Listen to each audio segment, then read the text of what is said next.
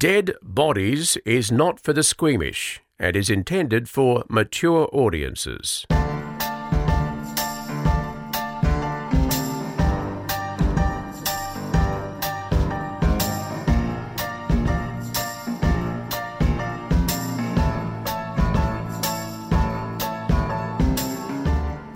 Chanel there. What are you talking about? Well, because we're recording at an unusual time and it sort of crosses over when I would normally eat lunch. I eat my lunch at 11 o'clock because I want to have it all done before I go on air at 12 most days. But today I haven't actually brought a sandwich in. So I do this mixture of fruit and nuts but what happens is the rest of the family get into it and they eat all the fun fruits. So the dried pineapple, the dried apricots I consider to be a fun fruit, dried pears are a fun fruit. And they leave the boring fruits like the raisins, which personally are my favourites. They leave the walnuts and they leave the almonds. Hang on, we've lost Chanel. So busy talking about my dried fruit situation. I'm back. Oh, hello. You have to leave that in. I was listening to... you there, Chanel? Can she hear me? Yeah, I'm listening to your fruit and nut. What's happened? I didn't get bored. It fell out. Oh, whatever. Anyway, I filled the fruit and nuts yesterday, but I was listening to Conan O'Brien's podcast, which he had to record, even with his many resources. The guys in his technical room trying to get him to connect to the gear was hilarious. They did it like as outtakes at the end of the episode. He just was, it's the Steve Coogan one if anyone wants to listen to it, but they're saying, bottom left of the screen, press it. Right, can you see that? Open that up. Oh God, that's triggering for me. That's can relate. Now there's something new happening with me today. What? Well, since it was Doggo World at your house, I've actually got Harvey in the room with me. But he's, as we've established, he's very old. Yes. But he is prone, because he's a bit confused. He's not usually in this room. He may do an occasional, oh, because he can't see me, because his sight is not good, and he can't hear me because he's deaf. So he may not know where he is. So I'm just warning you that might happen. Well, I've moved to the spare room. I can tell you've moved. There's a bit of a, I thought maybe you were in the toilet, but... No, don't say, is it echoey? Oh, it's not echoey, it's just a bit of a, sounds different. Yeah, there was too much traffic where I was last time, too much household traffic of dogs and Nicholas, who, when I just told him before, I need you to be quiet, he was like, looked at me like, oh, not this shit again. So... To be fair, people loved Nico on the podcast. I loved the spinach and feta fiasco. That was magnificent. He was telling people about that for so long. He was like, and then the dog came in and the dog took my pastry, and I was just like, I will never hear the end of this. All right, now Harvey's sitting up. He's being... Okay. I'll have to get Bonnie to come and take him in a few minutes. Chanel, I also had something else to say, because I know it was on our Facebook page, but not everyone looks at our Facebook page. So those who hadn't seen that wouldn't know that recently were held the top awards for journalists in Australia. They're called the Quills for Excellence in Journalism. And Ms. Chanel Vella won a quill for her live reporting of the George Pell case, and I nearly exploded with proudness and rushed the stage. I was so good. Dying. And I had this, like, I just convinced myself that I wasn't going to win, and I was fine with that. Just go and get drunk at these awards. And I felt really embarrassed. I was really embarrassed when they said our name, and then Dee Dee rushed. So they do the award, and then there's other awards that happen afterwards. And so I go up there, I get my award, I come back to my table, and I just see this person, and it's at Crown Palladium. I see this person creeping along the ground or towards my table, and it's Dee Dee, and we just held hands and silently screamed, and it was really, really nice. So it was very exciting. So good. I know. And it was cross-pollination. But that's the nice thing about those, because it's all journos from different networks and stuff. So we're not supposed to mix, are we? But there we were mixing. And I was proud of a Channel 7 girl, and that's naughty when you work for Channel 9. So I remain naughty. proud of you. And also, we need to give a shout out to someone who... So Ben Fordham, as you would know, he hosts Australian Ninja Warrior. He hosts The Drive Show on 2GB. He was actually on my radio show the other day. He gave so many plugs to this podcast. He loves it. Oh, my gosh. And you. He kept saying your name. I'm thinking, oh my stop it. God. It makes me so embarrassed when people do this. I feel like I'm just a small girl from, the eastern suburbs of Melbourne. That's me. Oh, you're the queen of Moira. Murder. You say it best. That's it. Murder. Do you want to go first? Yeah, okay. Sure. I'm here for I it. feel a bit rattled this week because George Pell is out of jail. Oh, no. And every morning I wake up and I go, Corona still exists and George Pell is out of jail. Yep. Yeah, it's weird, isn't it? And in a real moment of me being my true self on television and not being a professional, when they threw to me in the coverage and George Pell had just announced that he'd been released, I did the most shocked face on live television that you have ever seen in your life. Oh, no. I didn't even try to be professional. I was so shook. I couldn't even control it. And I was just on national television doing like a screaming face.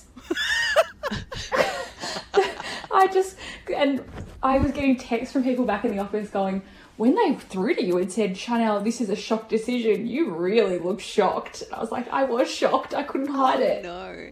You could say you just weren't expecting to be live at that point, as in yes, you weren't prepared for the cross, as opposed to shocked by what had just happened. Yeah, I think the country was all doing the same face, if that's any comfort. Yes, thank you. I appreciate that. But anyway, here we go. Corona exists. George Pell is out of jail. Let's do some podcast shit. Yeah. Righto, let's do it. My story is about Tracy Andrews. We're going back to December 1996. Oh, ringing any bells? No. Not with me. Not so far. Okay. So Lee Harvey and his girlfriend Tracy Andrews had shared a few drinks on a night out at the Marlbrook Public House in Bromsgrove, Elvenchurch. I can't say this word. Worcestershire. Oh, like the sauce. It sounds right. I think it is like the sauce. Yeah. I know, but it looks like it should be Worcestershire, doesn't it? Yeah. Yes, it does. That's exactly what it looks like. And they started to drive home, but as they began to drive home, a vehicle started to tailgate them. So the car's tailgating them, it's high beaming, and it's kind of taunting them. You know what I mean? When it's driving, slowing, going fast, slowing down, all that kind of business. So they get close to their house and Lee has had enough. He gets out of his car, and as he gets out of his car, the driver of this erratic driving vehicle gets out. Hang on. And they start to... I've got an early interruption. Okay. It begins. Oh, Kirsten, do you mind? Well, the movie Duel was on TV the other night, and I had forgotten. Is it Dennis Hopper? I think I'm getting the wrong actor. It's a famous, I think it was 1970s, and it's a guy, and I forget why it happens, but the guy is driving through the desert, must be Arizona or somewhere, and there's a truck. And it starts to do that to him, to menace him, and the whole film is just this man in his car and the truck. Was that a book originally? Not sure. But if you want a movie to watch in lockdown, it is a classic, and I started watching it and couldn't turn it off. It is so good, and it still holds up. Duel, it's just Duel, Duel. Can I give you a light-hearted, fun comedy to watch in lockdown? Please. Yes. Oh, okay, lovely. It's called Love Wedding Repeat, and it just dropped on Netflix, and I watched it last night, and it was really good, and I laughed a lot. Does anyone die? No one dies. So if you want to break from murdering and death, that's the one. Okay. Love Wedding Repeat. Very cute little movie. Anyway, so Lee gets out, this other driver gets out, and they start to argue, and the whole time Tracy, the girlfriend, is yelling at Lee to get back into the car. She's yelling at him, he's not getting back in the car, and so eventually she jumps out of the car, and as she's walking towards them, Lee and this man are punching each other, full-on argument. So So she starts yelling like, fuck off, get off him. The passenger of the other vehicle gets out and punches Tracy in the face. Oh. She falls to the ground, and as she's in a daze, she wakes up, she sees the two men walking back to their vehicle and they drive off. As soon as they're gone, she of course rushes to Lee and she's checking for a pulse, and there isn't one. It's then that she realises they weren't punching Lee, they were stabbing him. Oh no. Yeah. So it's not exactly... My dogs are barking. It started. No, they stopped. Oh, no. It wasn't exactly random, because 7 months earlier, around the same area, another man had been stabbed to death on the side of the freeway after a road rage incident. And that man had been shot and killed. Another man had been shot and killed as well. So the climate around road rage turning fatal wasn't unusual. So police, they have to inform, of course, Lee's parents that their son is dead. Kirst, do we have audio here? Yes, we do. Stand by. I was in bed asleep. There was a knock on the door. They asked us if we was Mr. and Mrs. Harvey. We've got a son called Lee. There'd been an accident, they'd said, but it had been some sort of road rage. And somebody had stabbed my son and he was dead. So the road rage attack... It would be wrong to mock someone's accent, wouldn't it? Yes, I wouldn't. That would be a terrible thing to do. It's do it tempting, in though, your isn't inside. I know, it's a very good accent. Ringo Don't Starr. Don't do it. I won't. I wouldn't. Don't do it. Okay, Not so the doing road it. rage attack is good. Think about it. Take a moment. Let's just take 10 seconds. You do it in your head. 1, 2, 3, 4, 5, 6, 7, 8, 9, 10. You good? It's like it's in me, just wanting to come Yeah. out. No, I wouldn't do I it. know, That's terrible. bursting. Okay, all right. The road rage attack is huge news, and after a few days, police ask Tracy and Lee's family if they'll do a public appeal to see if they can get these men to come forward, or if they can identify who these men are. Of course, this happens in real life. We do this in Victoria all the time. We've got some more audio here. This is Tracy at that appeal. I got out of the car because I'm not the sort of person to sit there. And, I got out of the car and then I went over to the man. We had a confrontation and he hit me. I can't remember. I fell to the floor. I can't remember if I was knocked out for a bit or what. I don't know. Okay, now I'm going to send you a little picture to both your mobile phones, and we'll put this up on our socials. So this is Tracy. This is what she looks like. Tracy's a model. At the moment, she looks like Harvey, my dog, because he's my screensaver. Nothing. Oh, there we are. Okay, and here it comes. Oh gosh, she's rather glam, isn't she? Oh, she's been to one of those studios where they... Yes, it's a glamour shot. It's a glamour shot. It is. What did they call those? Like hot shots or something? What they used to be like this they used to be in the supermarket, not the supermarket, the shopping centres, and you get glam shots for like your 60th birthday or something. You know, it looks like one of those photos. This, I'm going to send you another photo, is how Tracy appeared at that witness appeal. Ooh. I'm going to guess not as glamorous. Well, it's taking longer to come to my house. Okay, let's have a look. Oh, yes. Oh, dear. Oh, yeah. Well, they got her in the eye, didn't they? Yeah, so she's all battered and bruised and far from looking like her normal glamorous self. She's got great hair, though, hasn't she? It's very good hair.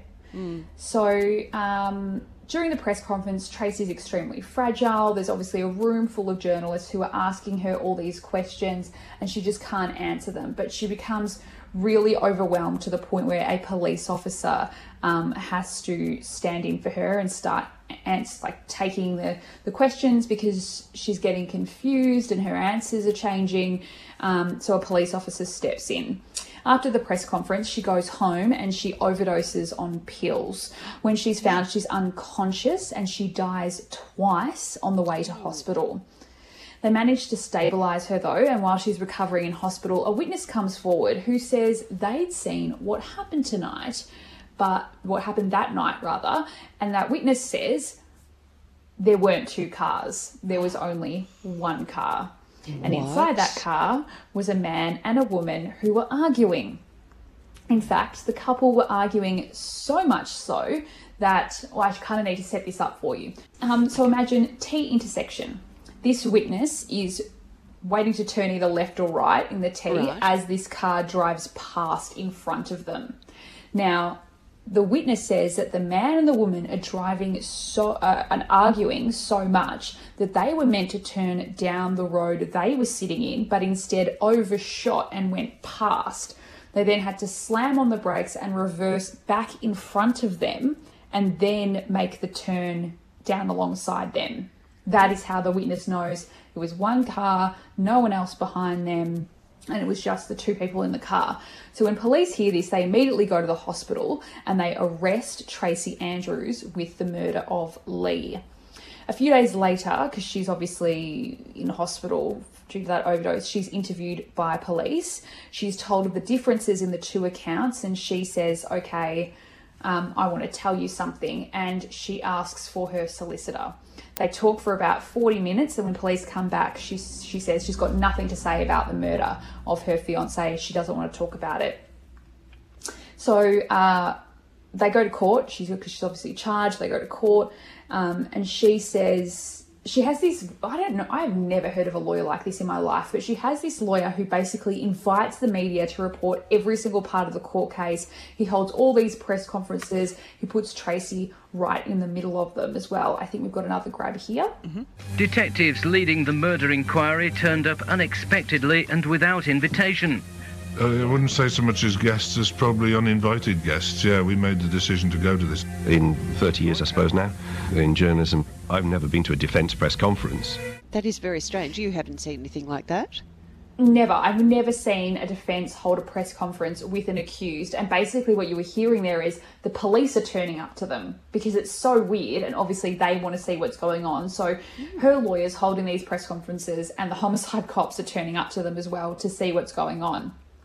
The whole time, of course, Tracy is saying that she is innocent, and her lawyer gets her to sit with an artist to create a photo fit of what she believes the attacker looked like. And she does that, and they come up with this photo fit they put out, and they're saying this is the man who fatally attacked her fiancé. But does it look like Mr. Potato Head? Well, there's a problem with it. Let's take a listen. This is one of the police officers who interviewed her on the night of the attack. She did an e-fit that looked remarkably like I'd looked on the night that I first met her. So we had this situation where the defence had published the e-fit, but we were receiving nominations as to who that possibly was. In fact, people were saying to me, it's you, the e-fit's you. My mother-in-law rang my wife and said, there's a photograph of our Brian in the paper, very fat-faced, short hair, and it was very much like me. How good is that? Very flat-faced. It's very much like me. Mr. Potato That's our Brian. That's our Brian. So poor Brian has interviewed her on the night. She's had to make up this e-fit, and she's just zoned in on him in her mind, and she has created an e-fit that looks exactly like one of the detectives that is involved in the... Is there a photo of it? Will we be able to Hold on, wait, let me photo Google. of Brian and then what? I want to see it. What she's come up with. They actually look exactly the same as well. In Napoleon Dynamite, where he does the sketch of who's the girl that he goes out on a date with? I've forgotten her name. Oh. He does a sketch of her. It takes him 4 hours, and he says it took me 4 hours to shade your upper lip. That's the worst picture ever. I can't find it. I will find it though. It's very good. It really does look exactly like this poor detective who's got his mother-in-law ringing up saying, "Our Brian's in the paper." Okay, so by now she's on trial, and prosecutors are alleging that she in fact stabbed Lee to death after an argument between them. They said Lee was trying to break up with her and she was furious. He'd been stabbed 36 times, and the evidence from those wounds showed the majority of those stab wounds were in his back. Now, important to remember at this stage that his attacker was meant to have been face to face with him. But reached around and stabbed him. Yeah, exactly. Managed to reach around and stab him in the back, correct. So Tracy couldn't explain why his injuries were in his back, but prosecutors could. They said Tracy stabbed him while he was walking away. They believed he had enough. He tried to get out of the car and walk away. And as he did that, she approached him and just stabbed him multiple times in the back. But what about the knife? The strongest point for the defence was the absence of a murder weapon. The reality, as the evidence eventually showed, was that she had secreted it about herself. She must have slipped it inside one of her boots. It must have been in there when she was taken to hospital. It must have been in there while she was in the hospital. And then, the evidence was, she kept slipping away for long periods of time to one of the lavatories nearby within the hospital. One of the lavatories inside the hospital.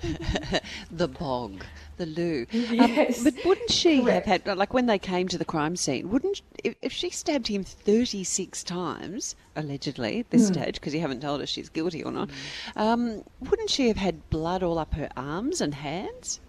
Yeah. Yeah, but I guess you could have said that was from touching him afterwards. Okay.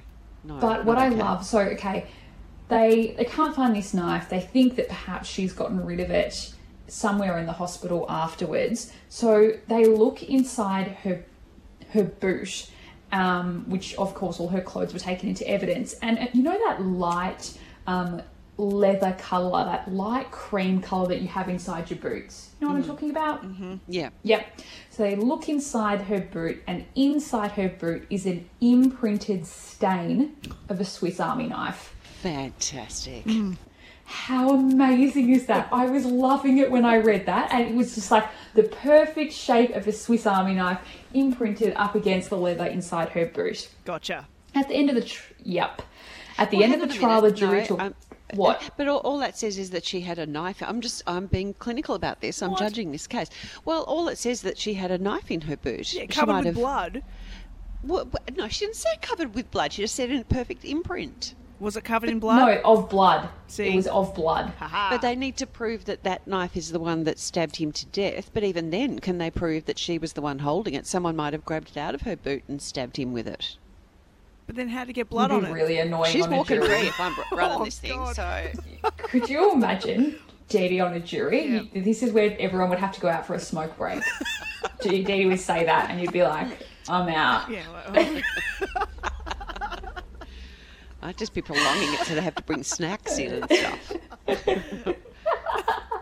Oh, just on that, there is a tippy at the Supreme Court. Tippies are the people that they're charged with looking after the court, and sometimes if the jury has leftover drinks and lollies and he sees me, he gives them to me. And that makes me really nice.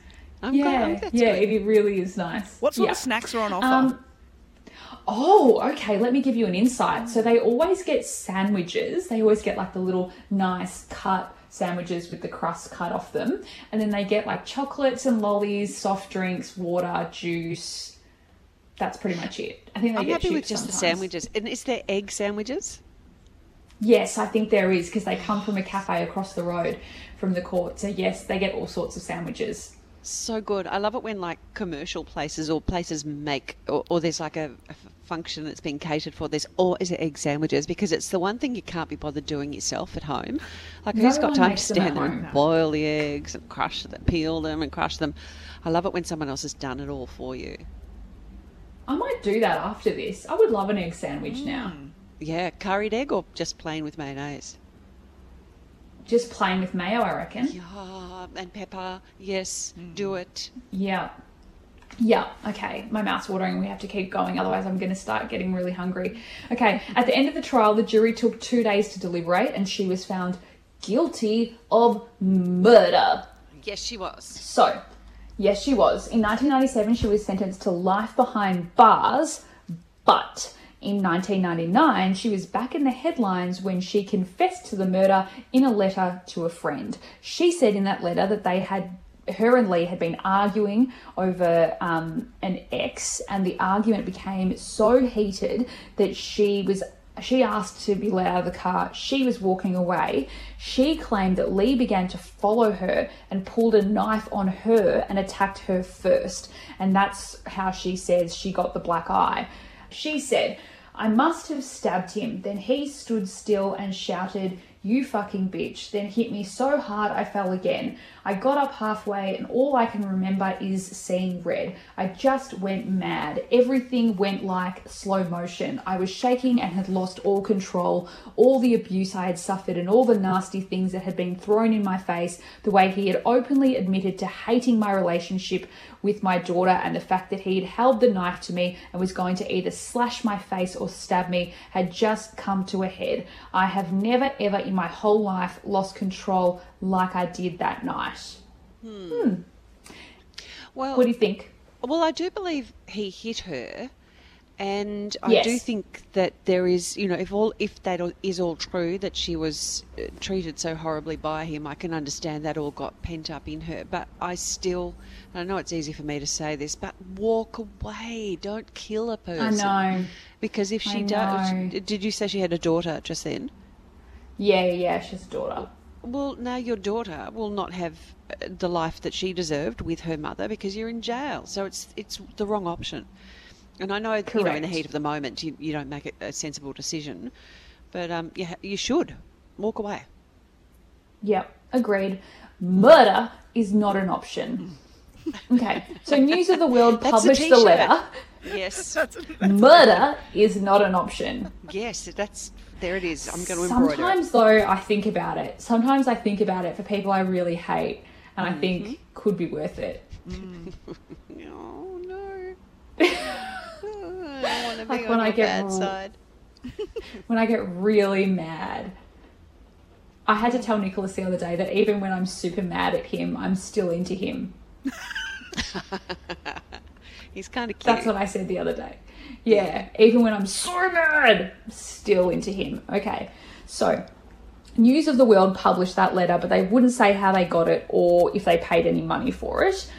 Lee's family said the only reason she had written it was to try and show remorse in the hope of getting a lighter sentence. Now, you may remember the story I did last week about Jane Andrews. Mm-hmm. So, Jane Andrews and Tracy Andrews, not related, but they're in the same jail together and they are now best friends behind bars. They have been dubbed the Andrews Systems. What? Andrews Sisters. What? Sisters. The Andrews Sisters. Yeah, I was going to say there's a group, the Andrews Sisters. Yeah, they were like the war years. Yep, so two women, same surname, killed their partners by stabbing them, and now they're best friends. Boogie Woogie Boogie Boy from Company B. And also, when I get mad with Kieran, I got really mad with him yesterday. And yes, because we've been married forever. But I'll tell you what he did. Do you want to know what he did? Yes. Okay, so I had washed the car, and I don't know about you, but I'm not that crazy about washing the car. But it's a reasonably new car, and I want to make it shiny and pretty and stuff. So I thought I'm not driving it that much at the moment, so I'll wash it. And I did such a good job of it, and I dried it and polished and it was raining right now. Oh, is it? Is your car inside or out? Yeah, it's in the garage. No, and then I put it in the garage and thought it's in there, and it was kind of nice knowing that it was in there, so the next time I had to go out in the car, it was going to be beautiful to drive out in. Yeah.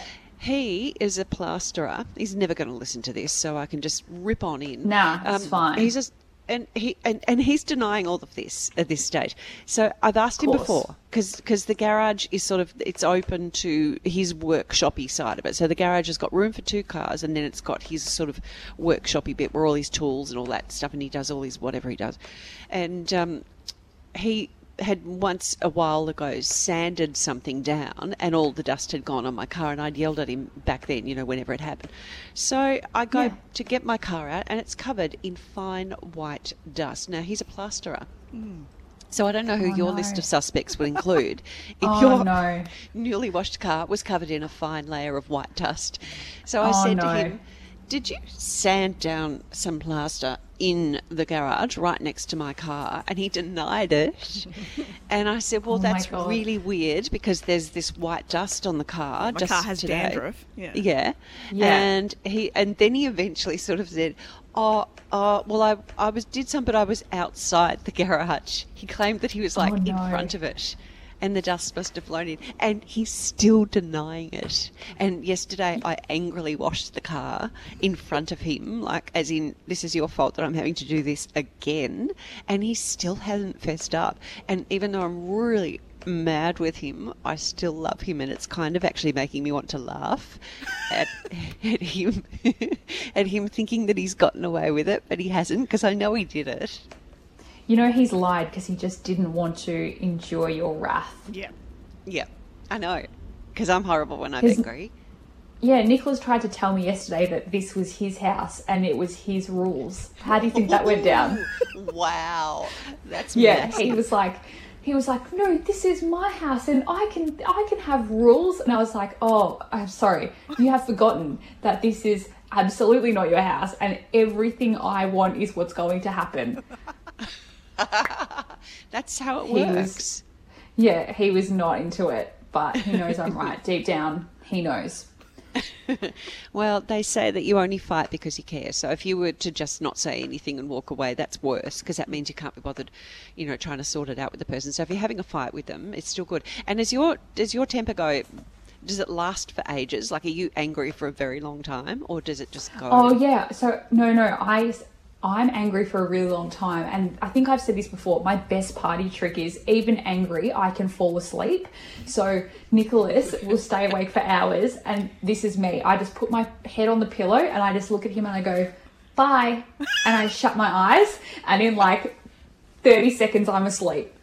Wow. And he hates it, and it makes him, it makes him so mad. And I go, we'll just be arguing, and I'll go, I'm going to sleep now. And he's like, don't do it, don't do that, don't, Chanel, don't do that. And I'm like, see ya. And I'm just down and out. That's quite weaponized, because if someone just you want us, if you are wanting to sort something out with someone before bed, which you're supposed to do, just as a bit of marital advice for you. You are. You meant to sort it out before you fall asleep. Well, mine just goes bang, and then so if I was a type of firecracker, I would just be a little penny bunger, because I just go, I'm angry with you, bang, and it comes out, and then I forget, like I've got the memory of a goldfish, and 10 minutes later I've forgotten what I was cross about. So sometimes, I think that's what Kieran's doing. He's just sort of waiting and hoping that I'll forget that I was cross about the car, but I'm not letting this one go. You're not. No. Don't let it go. It's okay. Sometimes you need to hold on to it, but then there'll be a moment where you actually need to talk to him about something, and you'll have to not be angry, and you're annoyed that you have to have that conversation. No, I'm going to bring it up in a passive-aggressive way. Yes. It'll come up again. I love a bit of passive-aggressive. I'm going with a bit of passag. All right, I've got a story for you. We're going back to very early Melbourne. And this is actually in 1847, but there was so in the centre of the city, on a diagonal opposite corner to where the GPO is now, was this huge thing called the Eastern Market. So it was similar to the Victoria markets. If you are from Melbourne, you'll know. So basically a big indoor market with sort of permanent shops and stalls around the outside, and then the inner part of it was sort of floating stalls, but enormous. So Corner of Birkin exhibition, that actually was. It was there right up until, I think, 1860. It was demolished quite early in Melbourne's history. It didn't last for a long time. And corrugated iron roof, you know, the kind of stuff. So market gardeners would come into town and back their carts in and sell their stuff there. There was room for about 200 carts. The Eastern Market ran into a bit of trouble in the 1890s. There was a couple of small fires. There was a woman called, this was in 1892, a 24-year-old woman called Nellie Harrison. So there was a shooting gallery, which was a way of, they would just do it for fun in those days. It was called Duke's Shooting Gallery. And Nellie Harrison went along, and there was a young lad called Miles who was running the shooting gallery. So it's basically like, you know, when you go to a fun fair. but this had actual weapons. So Miles was in charge. There was another guy also there at that stall at the time. His name was Charles Butler, and he asked Nellie if she'd like to have a shot with a rifle, and she said yes. So they gave her a rifle, and she aimed at a target, but she missed. Oh, God. So, and this is not the main story. This is just like the market's so obviously like out of control. There's mad stuff going on everywhere.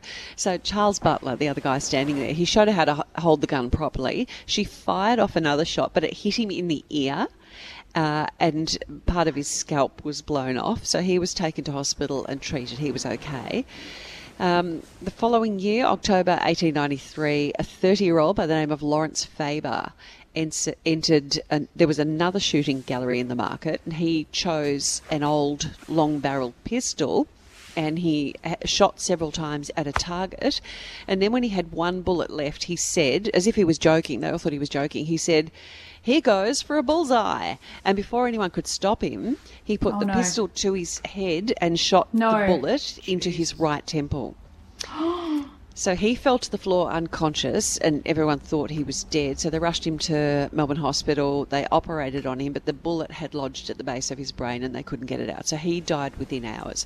So I tell you those things too. There was other things. There was one incident where a workman was working up on the top of the market. So it was incredibly big. It was 60 feet high, the roof, and he fell through a skylight and fell to the ground. They reported in the paper as suffering a severe scalp wound, but I'm inclined to think his head was broken open falling from that height. Oh. So that's just to give you a picture of what the market is like. There's people rushing, there's carts, there's vegetables, there's things, there's people shooting, madness. So on Monday, April 10, 1899, there was a murder. Murder. Thank you. Gordon Emery Meador was a phrenologist, and I think we have referred to them on the pod before. So they're people who, and sometimes you see in old things, there's like a human head and it's got like line drawings on it of this and that and the moods. So, yeah, well, they were used by phrenologists. So there were people who measured the bumps on the skull to predict what your character traits were. So it's sort of like fortune telling. It's not a proper science. And he was also described as an eccentric astrologer. And for some time in the market, he hadn't been getting along with some of the other shopkeepers. So he had one of the permanent stores around the outside of the market. And the murder happened on the Monday. On the Saturday before that, Emery Meador had been drinking very heavily and couldn't open his shop. So some joker put a mourning card on his door. Now, mourning cards were black cards that people would put out when there had been a death in their house. And I think people used to actually put them on the doors of their homes so others would know that there'd been a death there. And somebody wrote on the card on the door of his shop, "Closed in consequence of the death of Venus." And I don't really know what that means. I don't know, but it's obviously a reference to him being an astrologer. So when that was on the Saturday. So when Emery Meador got there on the Monday morning, he found the card and he was furious. And he said to a salesman who worked for some cement makers down on the lower level that he was going to get a revolver and make an end of his enemies. But they didn't take him seriously. So then somebody else, I'm going to guess probably the same person who wrote the card, tied a bunch of radishes to his door. What does that mean? Well, a bunch of radishes, as in the salad vegetable. Yeah, is that an omen for something? Yeah, was that a gift? I really don't know, actually. I should, or do you want to Google while I'm yapping along? I'm Googling. Hold on. Yeah, it must be. I don't know what a bunch of radishes symbolised, but just hang on. Shall we wait while Chanel Googles? It's just a different time, isn't it? To be insulted by a bunch of radishes. What does it mean? I'm Googling it too. I should have looked it up probably. But this does come after the death of Venus. Yes. Oh, I just got all these images for a bunch of... It's just giving me recipes for radishes. Yeah, what to do with an overload of radishes. Yeah, we'll never know. It must have been some sort, unless it's in Wikipedia. But look, it'll be too hard to find out. We will try and find out for you. Okay, so bunch of radishes hanging on the door. Who did it? Aren't you naughty? Ha ha ha. So when Emery Meador got back to his shop at about 4:30, and he'd been drinking, he opened his door and he went inside and grabbed his revolver. There was a woman standing outside the shop next door. Her name was Annie Stevens, and she was talking to her 10-year-old nephew. So Emery Meador came out of his shop with his gun, and he rushed towards her, raised the weapon, and fired.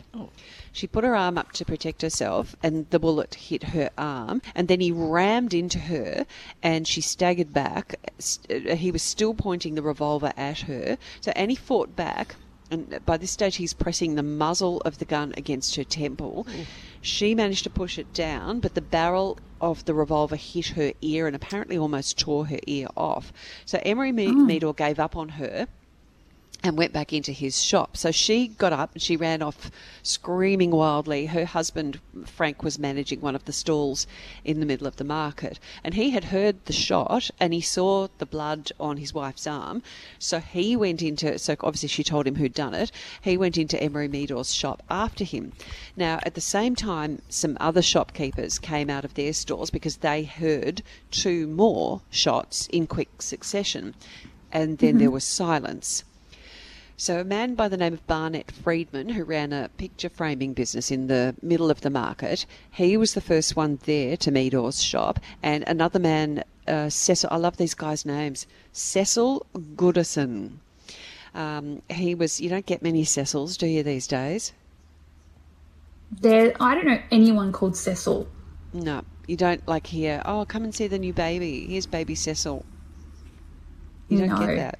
No, or Reg. I would not go and see that baby. I'd just Reg say no thanks. Born. Yeah. Reg has been born. Okay, so Cecil Goodison was visiting from Western Australia, and he had come in. He had actually been out on Little Collins Street at the time. He heard the commotion inside the market, and he came in. So Barnett Friedman went into Meador's shop first, and Emery Meador was standing at the entrance to the office, which was within his shop, holding the gun in his right hand, and a long dagger dripping with blood was in his left hand. A dagger? Yep. And he was waving, so revolver in one, dagger in the other, blood on the dagger. He was waving his arms around. So both of these guys, Barnett Friedman and Cecil Goodison, thought... They actually said later in court that they thought that he wasn't intending them any harm. So Friedman tried to grab Emery Meador, but the dagger ended up going into his right eye and slashed across his eyeball. The other guy, Goodison, he got Meador's wrists and he held them. And at this stage... The names in this are ridiculous. It sounds like a pantomime. It does, doesn't it? Like, he's behind you. Just everything in it is mad. It gets madder. And now a small boy enters the shop. So this must be the small boy. A little kid comes in and takes the revolver out of Emery Meador's hand. Here we go. No. So by this stage, the police have arrived. They arrested Emery Meador, and Frank Stevens, who was the husband of that first lady that was shot, his body is now laying face down on the floor of Emery Meador's office. So a cop flipped him over so that he wouldn't be suffocated by his own blood, but he was actually dead. His head, they said, was half severed by 2 vicious slashes which Meador had done with the dagger. So they think that he'd actually slashed him with the dagger after he was already unconscious or possibly dead from a gunshot on the floor. So Emery Meador walked over to the body. I love how he still had to walk around even though the cops are there. Yeah, and what's happening? I know. And he said, "That's all right. I did it. I never missed a shot yet." So he was arrested and charged with murder, and it sounds like he was quite happy with himself. So just to check in on Annie Stevens, the first lady who was shot in the arm and saw her, she was treated in hospital and she recovered okay. Barnett Friedman, the guy who got the dagger in the eye, he was taken to the eye and ear hospital, but they weren't able to save his eye, so they had to take that out, but he himself survived. So there was a lot of talk about and in the papers at the time, it was quite a big story. There was a lot of talk about the baiting of Emery Meador by these jokers in the market, because they've been poking fun at him over some time and they'd just worn out his patience. One of the jokers admitted that business was a bit slow in the markets, which probably explains why it was torn down eventually. So they had nothing else to do but make their own fun by... they said they went to all sorts of... What? They had no choice but to make their own fun. Yes, such like as killing all people. Doing in isolation. Well, I don't think... No, but they were only... He was the one killing people. They were only doing fun things like putting radishes on people's doors. Okay. Yeah, let's do a bit of that, people. Don't dress up and take your bins out. Put radishes out. They admitted, as they said, took all sorts of pains to invent trouble for him, and they loved watching him when he would lose his patience. So once they admitted that at one stage they'd sent a whole string of people to go into his shop to say that they understood he had a dog he wanted to drown and that he was going to pay anyone to do it for him. You know, like just ridiculous stuff like that. So Emery Meador had gotten himself a dog. He set it onto one of the jokers. They sent beggars, canvassers, all sorts of people in there to annoy him, and he would lose his temper. And they said, it was jolly enough for us, and we never thought of anything but idle mischief. So in other words, they were just trying to have a bit of fun. Just joking. Just joshing. And then at just that point... joking. I did a bit of Steve Brule there. I think I've referred to Steve Brule before. It's a character that John C. Reilly does. So the newspapers this case just became so bizarre. The newspapers then went off on this tangent of editorialising on what constituted comedy or not. Was it fun that they were doing all this stuff to him or not? And they said that you will get more people to laugh at a staid gentleman who sits down on a jam tart and goes about his business with the pastry adhering to his person than at the best spoken jest ever invented.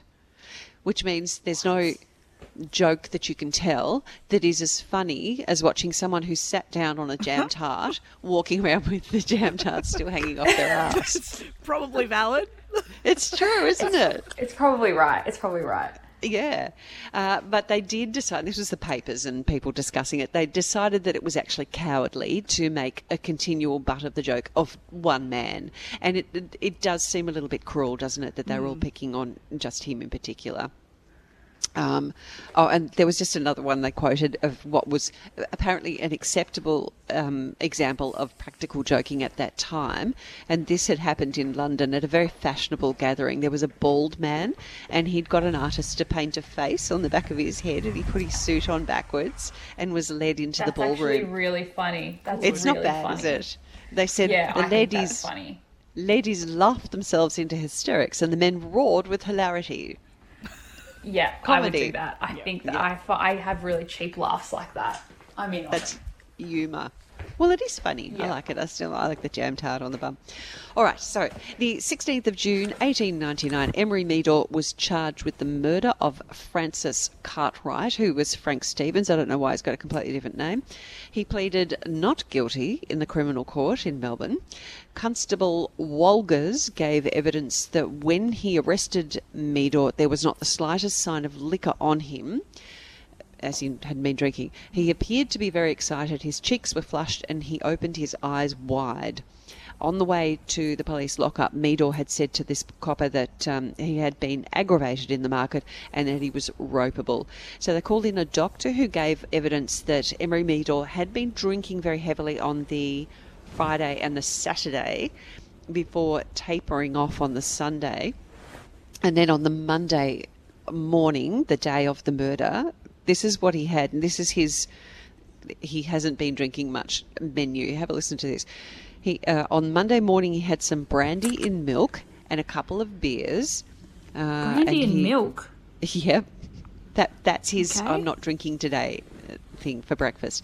He admitted to drinking for the last 20 years, and for the last 5 years, each day he would have 4 or 5 nobblers of spirit. What do you reckon a nobbler is? Would that be like a little shot glass? No idea. He would have whiskey in the morning before breakfast, from between 7 and 10 nobblers during the day and 3 or 4 nobblers before bedtime. So he's pretty much pickled for the last 5 years. Yeah. Wow. Yeah. And so, because he had stopped drinking on the Sunday, this doctor said that could affect his circulation, causing anemia of the brain, which would cause great mental excitement, which would cause a man not to be able to reason properly. And seeing the bunch of radishes on the door while he was suffering from what they called alcohol mania was the last straw for him. So the defence case was that Emery Meador was insane when he murdered Stephens, and that he had been subjected to cruel and heartless treatment and had been baited by his neighbours. Annie Stephens, the first woman to be injured there, she told the court that Meador was always quarrelling with them and insulting them, and that on the day when the radishes were hung on his door, he said to her, "You wretch, you put those on my door." So the next day... The radishes really piss people off. Yeah, why, I wonder? I don't know. I still can't find it either, but they were the real cause of great distress for many people. It's so strange, isn't it? Yeah, continue, Yeah, we'll get to the bottom of it. So the next day in court, a doctor by the name of Robert Andrew Sterling said he had once treated Emery Meador and he called him thoroughly peculiar. He said he was glad to get rid of him. This is a doctor. He said Meador was quarrelsome and irritable, a crank and a shingle short. And then there was laughter in the court when this is all his evidence in court. There was laughter in the court. Apparently the court case was hilarious. Everyone was laughing. This Dr. Sterling said that Emery Meador was on the borderland between sanity and insanity. He suffered from delirium tremens, which is they call it the DTs, which is like when you really quickly get confused when you go off of alcohol. The doctor said he was a great braggart, claiming through his astrology that he had predicted big fires in London and Melbourne and the shooting of the Duke of Edinburgh. And Emery Meador also admitted studying demonology. And this doctor examined Meador's head and found a slight depression of the bone around the frontal lobe. But they said it was impossible to say whether this affected his brain. Yes, because it doesn't. So when the justice hearing the case, Justice Holroyd asked the doctor if when Emery Meador fired at Annie Stephens, Frank Stephens, he knew what he was doing. The doctor said no, he didn't. He said he couldn't believe a man is in his right mind if he thinks he can foretell the future by stars and planets. And he said, I believe the man who thinks he can call up Julius Caesar for an opinion is not quite right. More laughter in the court. Oh, man. I love it. Another doctor by the name of Dr. Frederick W. Morton said that at the time of the murder, Emery Meador was suffering from acute... I shouldn't do that, it's yours. Emery Meador was suffering from... we share. I feel guilty, I feel bad. Took your thing. No. Emery Meador was suffering from acute alcoholic mania, because no sane man would have done a thing. But so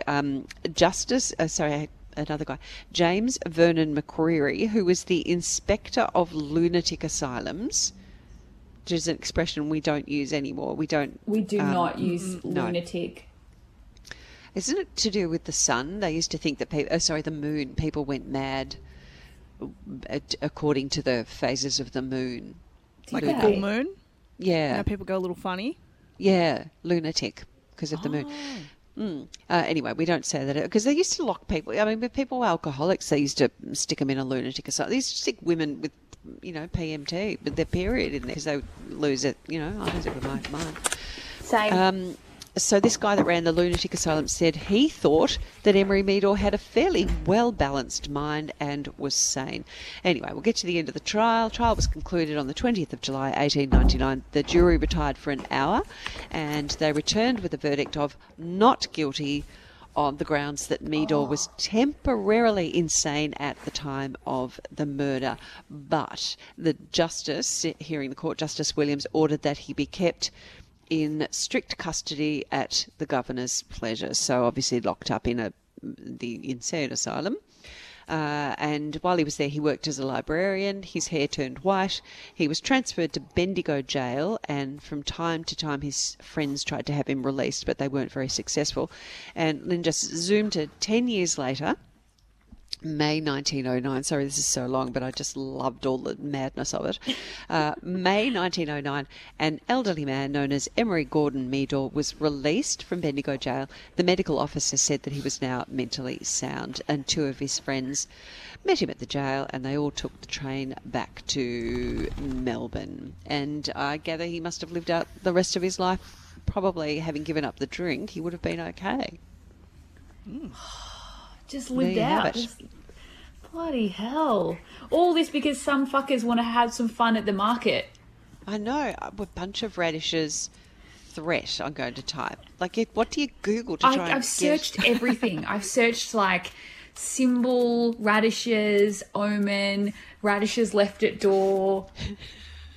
Nothing's coming up. Nothing. No, maybe he was just personally triggered by radishes. Maybe there's some sort of in-joke there. Yeah, maybe. Yeah, maybe. What are you personally triggered by? I don't know. People walking slow at the supermarket, it just fucking kills me. Oh. Yeah. Oh, I've got worse. Yeah. People that help themselves, and it's not happening as much now, but people that take some of the grapes and eat them. I think my grandparents used to do that, yeah. I told a man off once because when at one stage in Coles they had like open cashews that you could fill your bag with. They've got them under little plastic lids now, and this man was just standing there eating handfuls of cashews. I told him off. God. I said, "That's stealing, mate," and he fought back. Well, I went in more. It was quite ugly. I have a real problem with people, and this is quite relevant now, sneezing and not covering their mouth. And I remember when I was in London, I don't know when it was, last year maybe, last year, someone sneezed as we were walking towards each other, and they just sneezed out in front of them.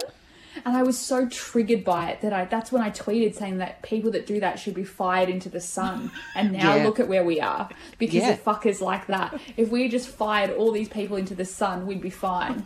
Yeah, I'm with you. No, roast them. I was going to say in hell, but that doesn't work because it's the other direction. Pick a direction. Correct. And go with it. Okay, we've got feedback. I've just done a story, so you go first. Okay, it's from Gemma. She says, "Hi ladies, nice things, nice things. I want to share that my mum was one of the first women to work in the Sydney morgue back in the 80s. That sentence is quite interesting because that would mean that they didn't let women work in the morgue once upon a time, that it was only a man's job. She was an assistant and would help with opening the bodies and preparing the organs. When I asked her one of the most memorable moments the other day, she said it was the body they called the soup lady. She had tried to electrocute herself when she was in the bath. She died, but the power didn't short circuit, so she remained in the hot bath for 4 days before someone found her. The top half of her body was floating, and so the normal decomposition had occurred. The bottom half was cooked. As Mum said, the nice brown slow-cooked meat texture. Ooh. Yes. It's like falling off the bone. That's disgusting. Yuck. Okay. Do you want me to do another one? Oh, I can do a little one.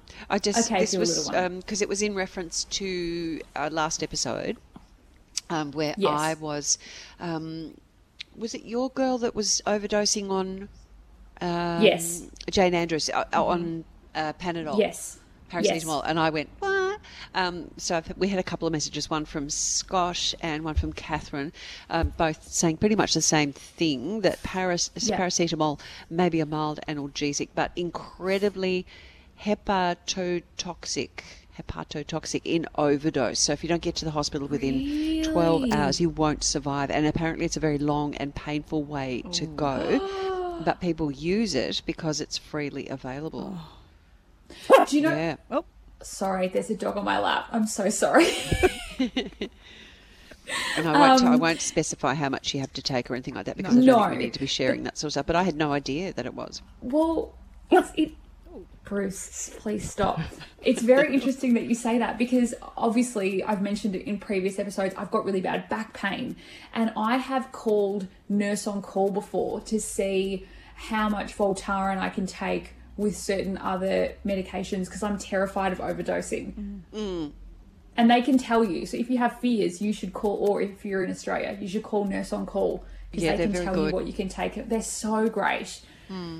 So you may remember we mentioned Carly on episode 86, and she had told us that she listened to us so much that when she tried to do a voice to text on her phone, it got confused and added what we were saying on the episode. Do you remember what I'm talking about? Yes, yep.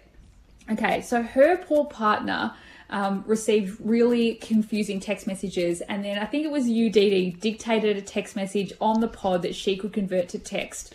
And it said, she did it. And this is what it said. Hello, partner of Carly. She's going to murder you one day. And it's done your ha, ha, ha, ha from Dee Dee, and it's spelt my name, Chanel. That's always happens. It can never get my name. From Dee, Chanel, and Kirsten.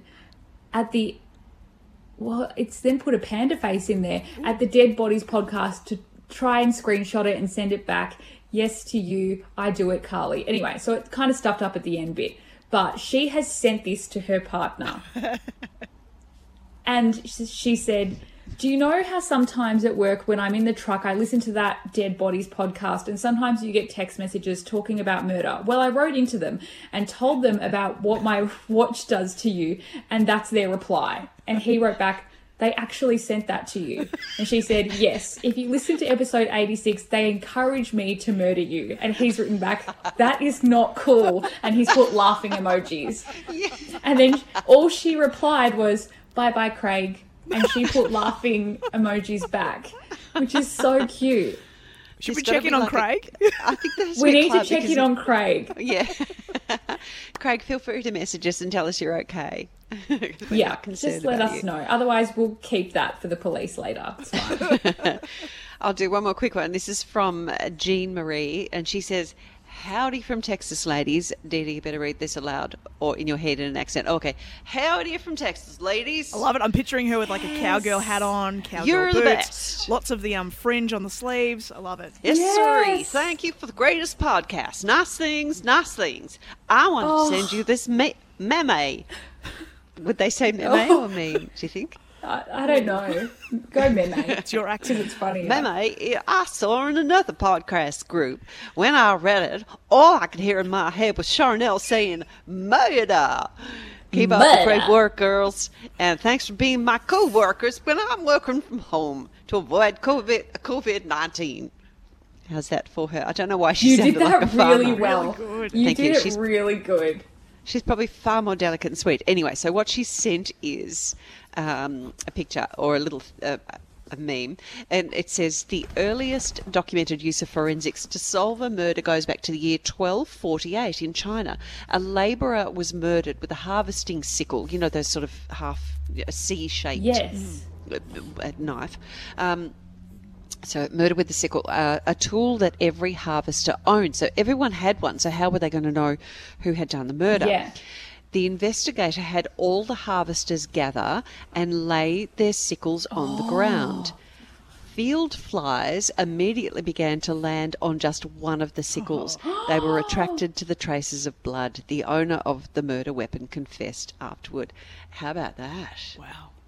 Murder. That's so smart. Oh, that's a Chinese murder many, many years ago. Oh, no. So you can't do Chinese. What? No, See, now, hang on a minute. Chinese. No, you can't. I don't know why, but Chinese sounds immediately racist. Yeah. I don't know why. Do it anyway. No. I don't care. No. Howdy, partner. No, see, that's okay. Yes. I don't know why that's okay and the Why Chinese is it one any is not. different? Well, you better don't brace know. yourself because I've been preparing a Japanese story and that's coming in a few No! weeks' time. Yes, it is. It is coming. Yes. Horokoshi. We're going there. I just don't know why that. Do you know what it is? I think it's because, I don't know, Donald Trump has been saying China in a particular way lately. Yeah, the Jane. It sounds so racist. We know what it sounds like, Charlotte. We know. I know. We've all got one. I know. Only the girls have. All right. Been lovely being with you in lockdown. We'll keep you company. We will continue to keep you company for as long as we can. And in the meantime, send us your dead body stories. Here comes Tony with the email address. Yay! Dead Bodies is created by Dee Dee Dunleavy and Chanel Vella and produced by Kirsten Lim Howe. Contact us at deadbodiespodcast@gmail.com.